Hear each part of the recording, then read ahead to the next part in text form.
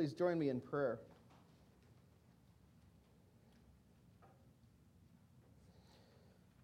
Lord, we ask that you would indeed give us the spirit of wisdom and of revelation in the knowledge of you, having eyes of your heart, having the eyes of our hearts enlightened, that we may know what it is to the hope to which we've been called and the glorious inheritance of the saints, which is ours.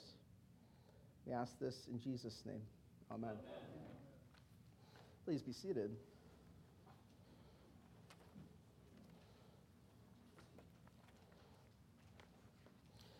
Well, who can tell me what day we're celebrating today? Hopefully you got it by the hymns and the collect. It's pretty blatant. What is it? Ascension Day. Thank you, Ascension Day.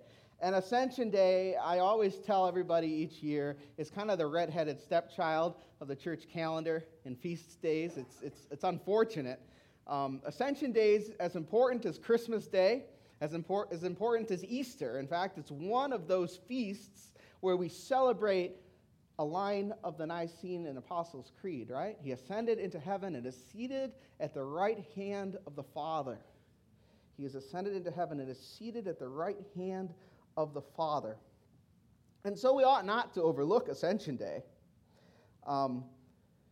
because we share with the disciples in a little bit how they're waiting on Ascension Day. And I'm going to explain that a little bit more today. So Jesus says in John chapter 16, verse 7 to the apostles, "I tell you the truth, it is to your advantage that I go away. For if I do not go away, the Helper will not come to you. But if I go, I will send him to you." And so in this part of salvation history, for the disciples, they're awaiting the coming of the Holy Spirit. And this is an important distinction because the disciples are awaiting Pentecost to come next week, right? We all know that one. We, however, as the church, are not awaiting Pentecost. We're only remembering that awaiting Pentecost and the Holy Spirit's coming, right? Because we have the Holy Spirit. And so this morning, we're going to talk about three things. The fact that for the last some 2,000 years, we as Christians, like the disciples, are in this place in salvation history called the already but not yet. You've probably heard this before, right? I'm sure that Gene has talked to you about this. We're in the already but the not yet. We'll talk about what that means in a minute. But I'm going to add something to that this morning. The come along. Come along. So the already, but not yet, and come along. Now, I've got a 2.5-year-old daughter. She's going to be 3 in July, named Bridget, and oftentimes I'll take her down the block to a playground. There's a school playground about a block away from our house. And Bridget knows this. It's one of her favorite places. "Take me to the one with the blue slide," she says. Okay. So we get on the sidewalk and we start walking around. And very often, she'll get distracted. She'll pick a flower here, or pick up a stone over there, or see a cat or a squirrel, or right? And we're on the sidewalk, but she's constantly stopping, taking things in. And I have to turn back to her and go, "Bridget, come along, come along." Now, she knows where she's going, and yet she still is diverted. And in a lot of ways, you and I are like that 2.5-year-old in our walk with Jesus.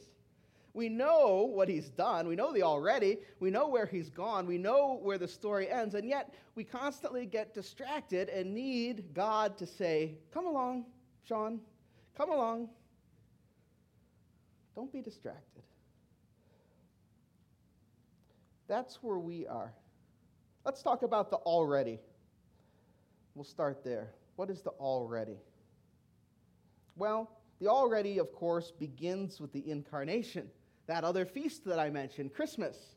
The fact that the second person of the Trinity, our Lord Jesus Christ, chose to come to earth and dwell among us. That is fact, right? That is fact. And it continues through his teachings, through his trials, through his agony, through his passion, right? We just went through Lent and Easter, through his resurrection.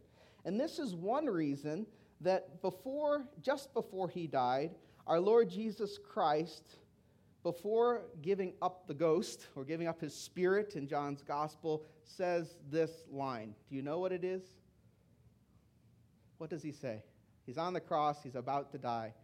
He says, in John's gospel, he says, "It is finished." It is finished. What's finished?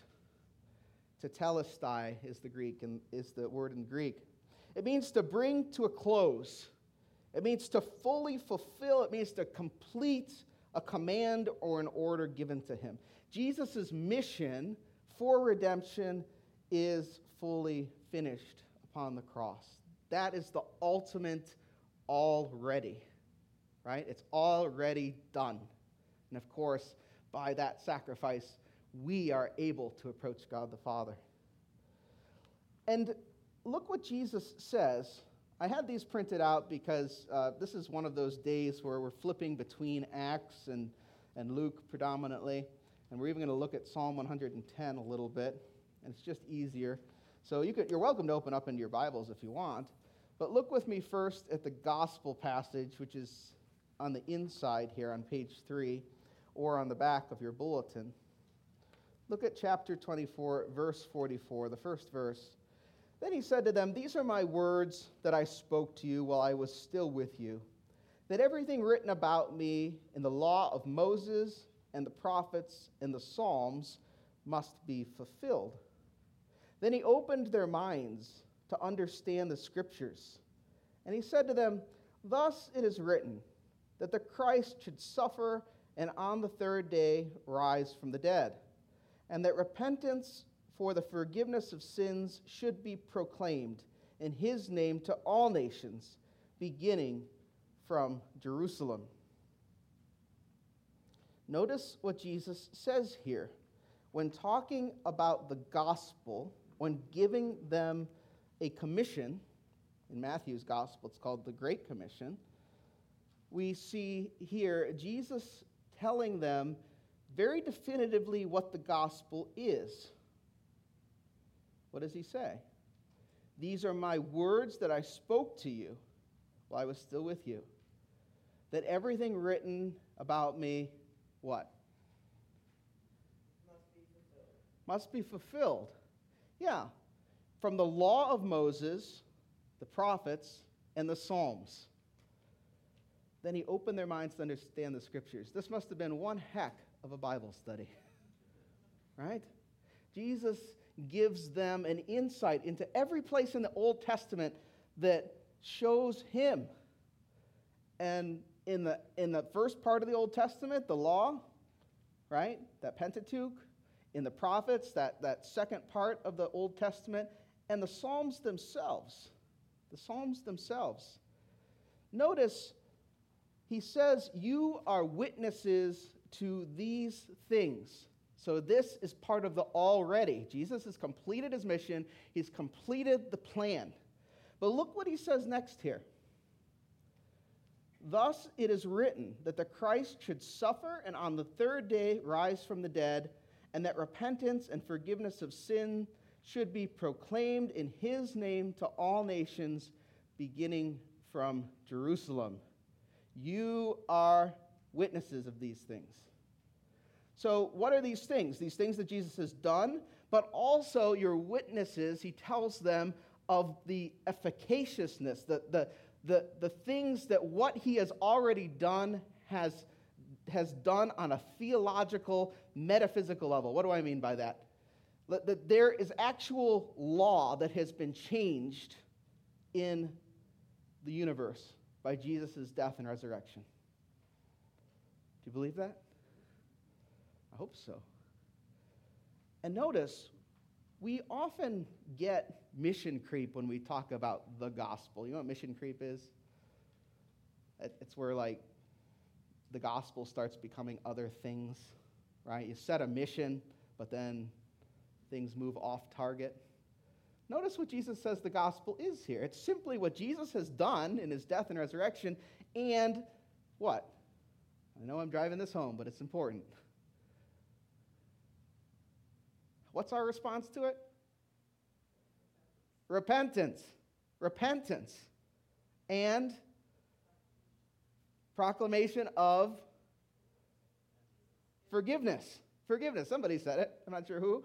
Forgiveness. So it's by Jesus that we proclaim repentance and forgiveness. Repentance and forgiveness. That is the main core of the gospel. Because of what Jesus has done, repentance and forgiveness can be had by any person. By any person. That's a really important point. It's something the church seems to forget from time to time. Right? It's something that we seem to forget from time to time, if we're honest. But did you know that repentance is actually a gift? Do you know that repentance, to be able to turn around, to be able to change the trajectory of your life, is actually a gift? Think about that for a minute. How many people don't change their lives? How many people are sailing down the road to hell? And how? Yeah, they are now. Maybe. Although I think that enjoyment is short, even in this life. Yeah. All of us would be sailing down that road too, if not for what Jesus had already done for us. And forgiveness of sins, well, that's a little bit more acceptable to most people, right? People like to be forgiven. But how many of us like to forgive? That's another story. That's another sermon. What Jesus has done here gives us the gift of repentance and the forgiveness of sins, and that is what we're to proclaim. That is what we're to proclaim. That is what the disciples are witnesses to. The already that changes everything. And notice, how is it that St. Luke begins the book of Acts in our first reading? How does he begin? Look at the first paragraph, Acts 1 through 3. What's he doing? He's obeying Jesus. He's giving a witness as to what it is that Jesus did and what it is that he sees. Look, read with me. In the book, O Theophilus, Theophilus, by the way, in Greek means God lover or lover of God, right? Might be a real person, might not, we're not sure. I've dealt with all these things that Jesus began to do and teach until the day when he was taken up, after he had given commandments through the Holy Spirit to the apostles whom he had chosen. He presented himself alive to them after his suffering by many proofs, appearing to them during 40 days and speaking about the kingdom of God. So here we are liturgically coming to the end of those Easter 40 days, right? That's why we're at Ascension Day here right now. And St. Luke is being obedient, giving witness as he starts the book of Acts to what Jesus said and did. You know, there's also something really interesting here, and that is that, I'm not sure when it's appointed in the lectionary, but in the very next chapter in the book of Acts, St. Peter, in his famous first sermon, gives a witness to Jesus and gives us insight into that teaching in Luke 24 that Jesus gave the apostles on fulfilling the psalm. So if you have your Bibles, you can look at it with me. This is Acts chapter 2, verse 32. It's not anywhere in the bulletins, but just listen if you don't have your Bibles. Then, this Jesus, says St. Peter to the crowd on Pentecost, Jesus, God raised up, and of that we are all witnesses, being therefore exalted at the right hand of God, and having received from the Father the promise of the Holy Spirit, he has poured out this that you yourselves are hearing and seeing. For David did not ascend into the heavens, but he himself says, the Lord said to my Lord, sit at my right hand until I make your enemies your footstool. Does that sound familiar? It should. It was the psalm that we read together. So what is St. Peter doing here? He's giving the crowds this insight that Jesus has shared with him, that Jesus, not King David, is actually what Psalm 110 there is talking about. Because Jesus has ascended and been seated at the right hand of the Father. The Lord said to my Lord. Wow, this is something going on in the Trinity. Sit at my right hand. Jesus ascended into heaven and sitteth on the right hand of the Father, until I make the enemies your footstool. Again, these are all part of the already. The already, the things that God has done. So let's move to the not yet.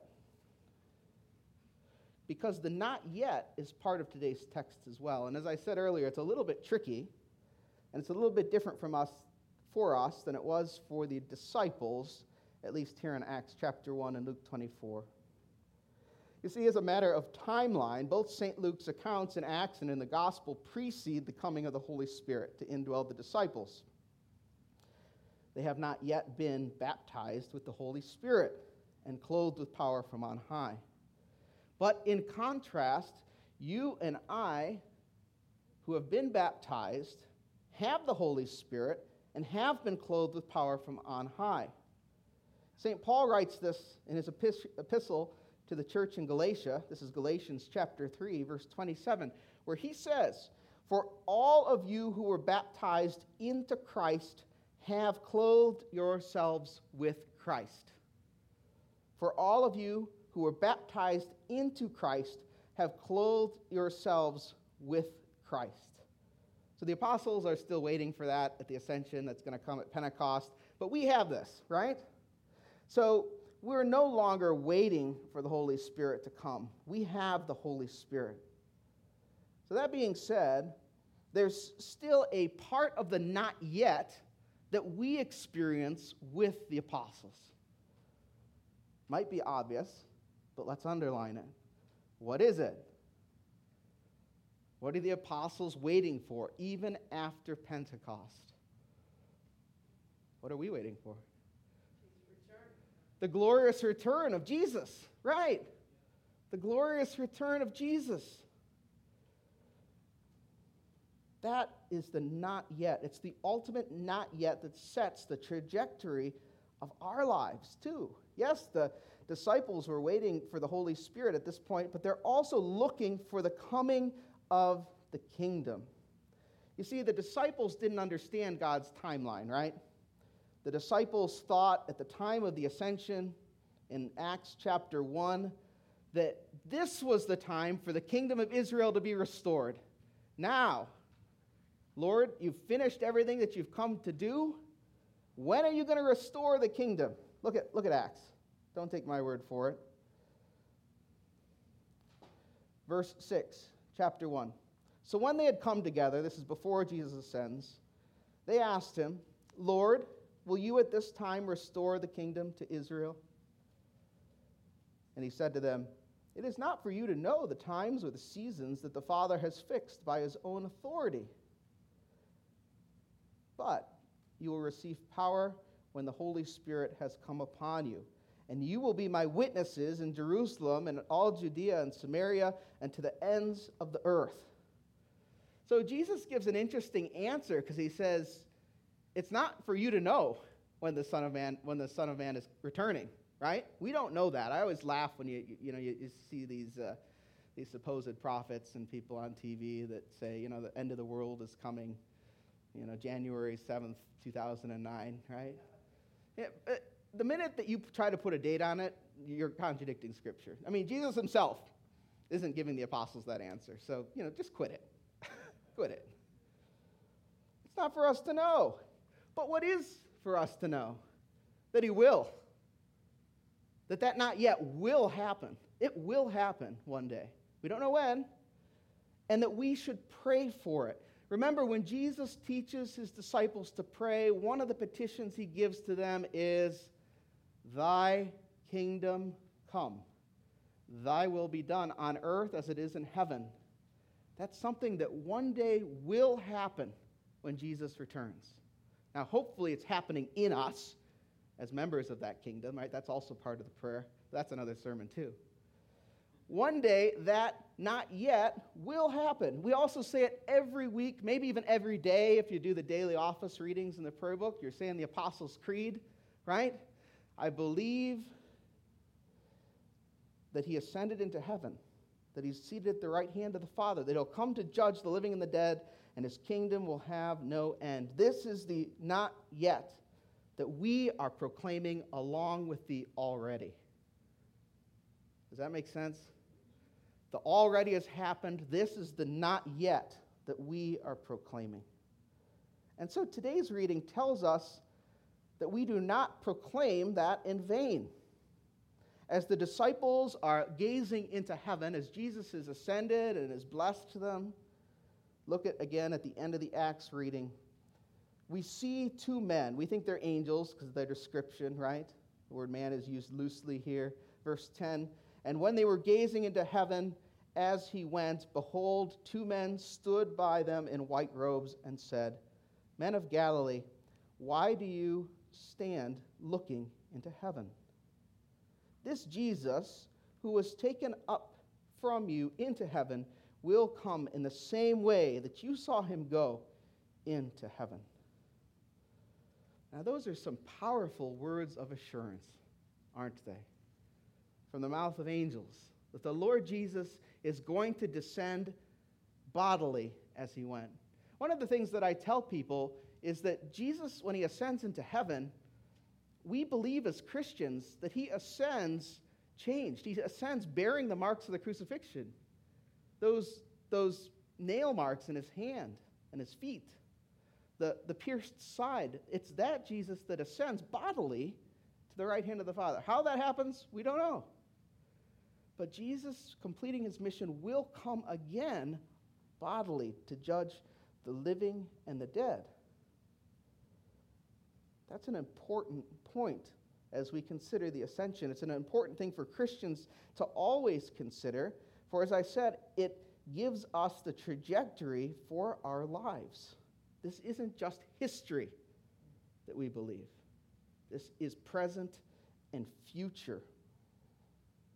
You see, they're looking for that coming. And boy, friends, you and I should look to that coming too. We should look to that coming too, not just as something in our heads, but as something to comfort our hearts. I mean, whenever I hear about wicked acts, and we've heard a lot about that lately, haven't we? The slaughter of the unborn, the slaughter of the innocent in Ukraine, crime, murder in the news, the brutal massacre of children this past week, 19 children and 2 teachers in Texas. That shooting in Buffalo a few weeks ago. Was it even a few weeks ago? What's the proper response to that? Lord, thy kingdom come. Lord, thy kingdom come. Because this world ain't going to bring that peace that the Lord brings. And the disciples are asking, Lord, will you at this time restore the kingdom to Israel? What they are asking is if God is going to make his right rule present now. And Jesus says, no, not yet. Well, he doesn't quite say that.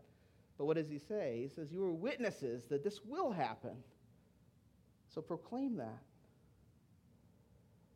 And if the things on the news don't get to your heart, what about your own personal struggles? Those personal pains that you deal with in your own lives. Loved ones who are taken too soon at any age. The helplessness of disease as it debilitates a spouse or a loved one. Friends. We should never grow hard or callous to such things. It's easy to grow hard and callous to the tragedies and the crimes of this world. But rather, we should respond by saying, Lord, come, joining St. Paul, who at the end of the first epistle to the Corinthians says, come, Lord Jesus, Maranatha. The call of the saints from around the throne in Revelation chapter 6, verses 9 and 10, who are around the throne of the Lord, witnessing things going on the earth and crying out to the Lord, O sovereign Lord, holy and true, how long before you will judge and avenge our blood on those who dwell on the earth? We cry out for this kingdom, this justice and this peace that is absent from this world. As Christians, we righteously cry out and point to the fact that one day all things will be made right when we pray, thy kingdom come. And when we say, I believe that he shall come to judge the living and the dead, and his kingdom will have no end. That is the not yet that we are to proclaim. That's what separates us from the world, that we have hope in another world, that God will restore this world because Jesus will come. And today's reading is to give us that clear assurance that Jesus is going to return. That verse 11 in Acts, at the end of Acts, when the angels themselves tell us this, is to assure us that Jesus has not left us forever. He's not abandoned us. In John's gospel, he says, I will not leave you as orphans. The disciples don't know, but we know that it's taken at least 2,000 years.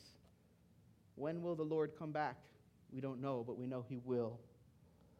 So finally, turning to the third point of the sermon, come along. Come along. The angels who stand by the disciples in Acts ask, why are you looking at heaven? Seems like a silly question. We just saw the Son of God bodily ascend, right? I mean, these are things that happen every day, right? We don't see people, whoop, there he goes. And yet, I think the angels are pointing out to the disciples that while it's okay to look at heaven, they have work to do once they're equipped with the Holy Spirit. You see, after understanding the already or the not yet, we move on to that. Are you coming along? Come along. In Matthew's gospel, the Lord Jesus, before he ascends, commissions the apostles to make disciples of all nations, to baptize and to teach. And there is indeed much work to be done. So here in Luke's gospel, their reaction is to the ascension is a type of work that they do. What is it? We don't often think about it this way. We use a word to describe our worship as Anglicans. We call this, what we're doing today, the liturgy. The liturgy. It comes from the Greek liturgia. I can't remember the exact Greek. But I didn't look this up. I'm going off cuff here. Being distracted. Anyway, the liturgy literally means the work of the people. The work of the people. Did you know that your work is part of your worship? And your worship should be part of your work. Right? And what did the disciples do in Luke's gospel right after Jesus ascends? Did you miss it? Verse 52, they worshiped him and returned to Jerusalem with great joy and were continually in the temple blessing God. What's the first step to coming along? Before Bible study, before doing works of service, believing in him, and because believe is one of those weird words, we're trusting in him, right? Loving him. Worshiping him, right? Why is it, all those things describe worship. Why is it the disciples go from the ascension to worshiping God in great joy? Because of what he has done and what he will do, right? And so the first step to being a Christian is to worship Jesus. And it's not just for new believers. It's for us too. And worshiping Jesus is stop number one in a pattern for life for Christians. Before study, before service, before anything else, worship. Bishop J.C. Ryle of Liverpool, 19th century bishop in the Anglican Communion, writes this in his commentary on Luke 24. He says, he that desires to read his Bible with profit must first ask the Lord Jesus to open his understanding by the Holy Ghost. A humble and prayerful spirit will find 1,000 things in the Bible, which the proud, self-conceited student will utterly fail to discern. I'll read the last part for you again. A humble and prayerful spirit will find 1,000 things in the Bible which the proud, self-conceited student will utterly fail to discern. It is worship that opens our minds and our hearts to love Jesus. It is worship that opens our minds and our hearts to know Jesus. Remember this, friends. If ever you doubt the importance of gathering together on Sundays to partake of the Word or to partake of the sacrament, because both are part of worship, remember that this is a powerful thing that we do. And it makes perfect sense. How the heck are you going to be witnesses to Jesus and his kingdom if you don't know and love him? I mean, you can read the Bible. We all know lots of people that know the Bible well or know good doctrine well, but are very poor witnesses to who Jesus is, right? It's not knowledge alone. It's a knowing Jesus on a personal level. It's a following Jesus on a personal level. It's a walking with Jesus in worship every day of your life. Not just on Sundays, but every day of your life. It's only those people who can give a good witness to who he is. Because without that, what are you going to share? You know, when we talk about evangelism, oftentimes we as Anglicans get scared. Evangelism, boy, that's a tricky word. Do I know the right verses? Do I know the 4 spiritual laws? Do I know the Romans 8 road? Do I know it well enough? All that stuff's good. But you know that something that's much more fundamental than that is knowing the core of the gospel, that Jesus died for your sins and rose again, and knowing that you must repent and be forgiven and believe to enter the kingdom of God. That's it. And then explaining what that is in your life, what that looks like in your life. Think about that for a minute. What difference does the already but not yet make in your life? Is it just some religious category that, some guy in robes up here talks about once a week, and then I go on and do the rest of my business? I hope not. I hope not. Come along. Look what we prayed in our collect of the day today. Again, it's in your order of service or at the very top under the gold part of the insert. Look at it's a very short collect, but a powerful one, right? First, it states what we're celebrating, that our Lord Jesus ascended into heaven. Okay, look at the petition. May our hearts and minds there also ascend. What are we asking? Ascend where? Where are our hearts and minds? Where are we asking? Heaven. May our hearts and minds ultimately there ascend into heaven. And look at the second part. And with him continually dwell. Who's the him? Jesus, thank you. Look what we're asking for. Look what we're asking for. That we might worship Jesus with our hearts and minds ascended into heaven with him and dwelling with him in his presence. Look what St. Paul says in the epistle reading, what we started the sermon off with. He asks, may the church have the spirit of wisdom and of revelation in the knowledge of him, that is Jesus, having the eyes of your hearts enlightened, that you may know what is the hope to which he has called you, what are the riches of his glorious inheritance in the saints, and what is the immeasurable greatness of his power towards us who believe, according to the working of his great might, that he worked in Christ when he raised him from the dead and seated him at his right hand in the heavenly places. May our hearts and minds ascend not just on Sundays, but every day in worship. St. Augustine, the great 4th century theologian and preacher, puts it this way when preaching on this subject. He said, in a sense, we are already in heaven with him, if we're Christians, even though what is promised us has not yet been fulfilled in our bodies. Isn't that a powerful statement? In a sense, we're already with him in heaven, even though what is promised to us has not yet been fulfilled in our bodies. What a different way to look at life, that this life is fleeting.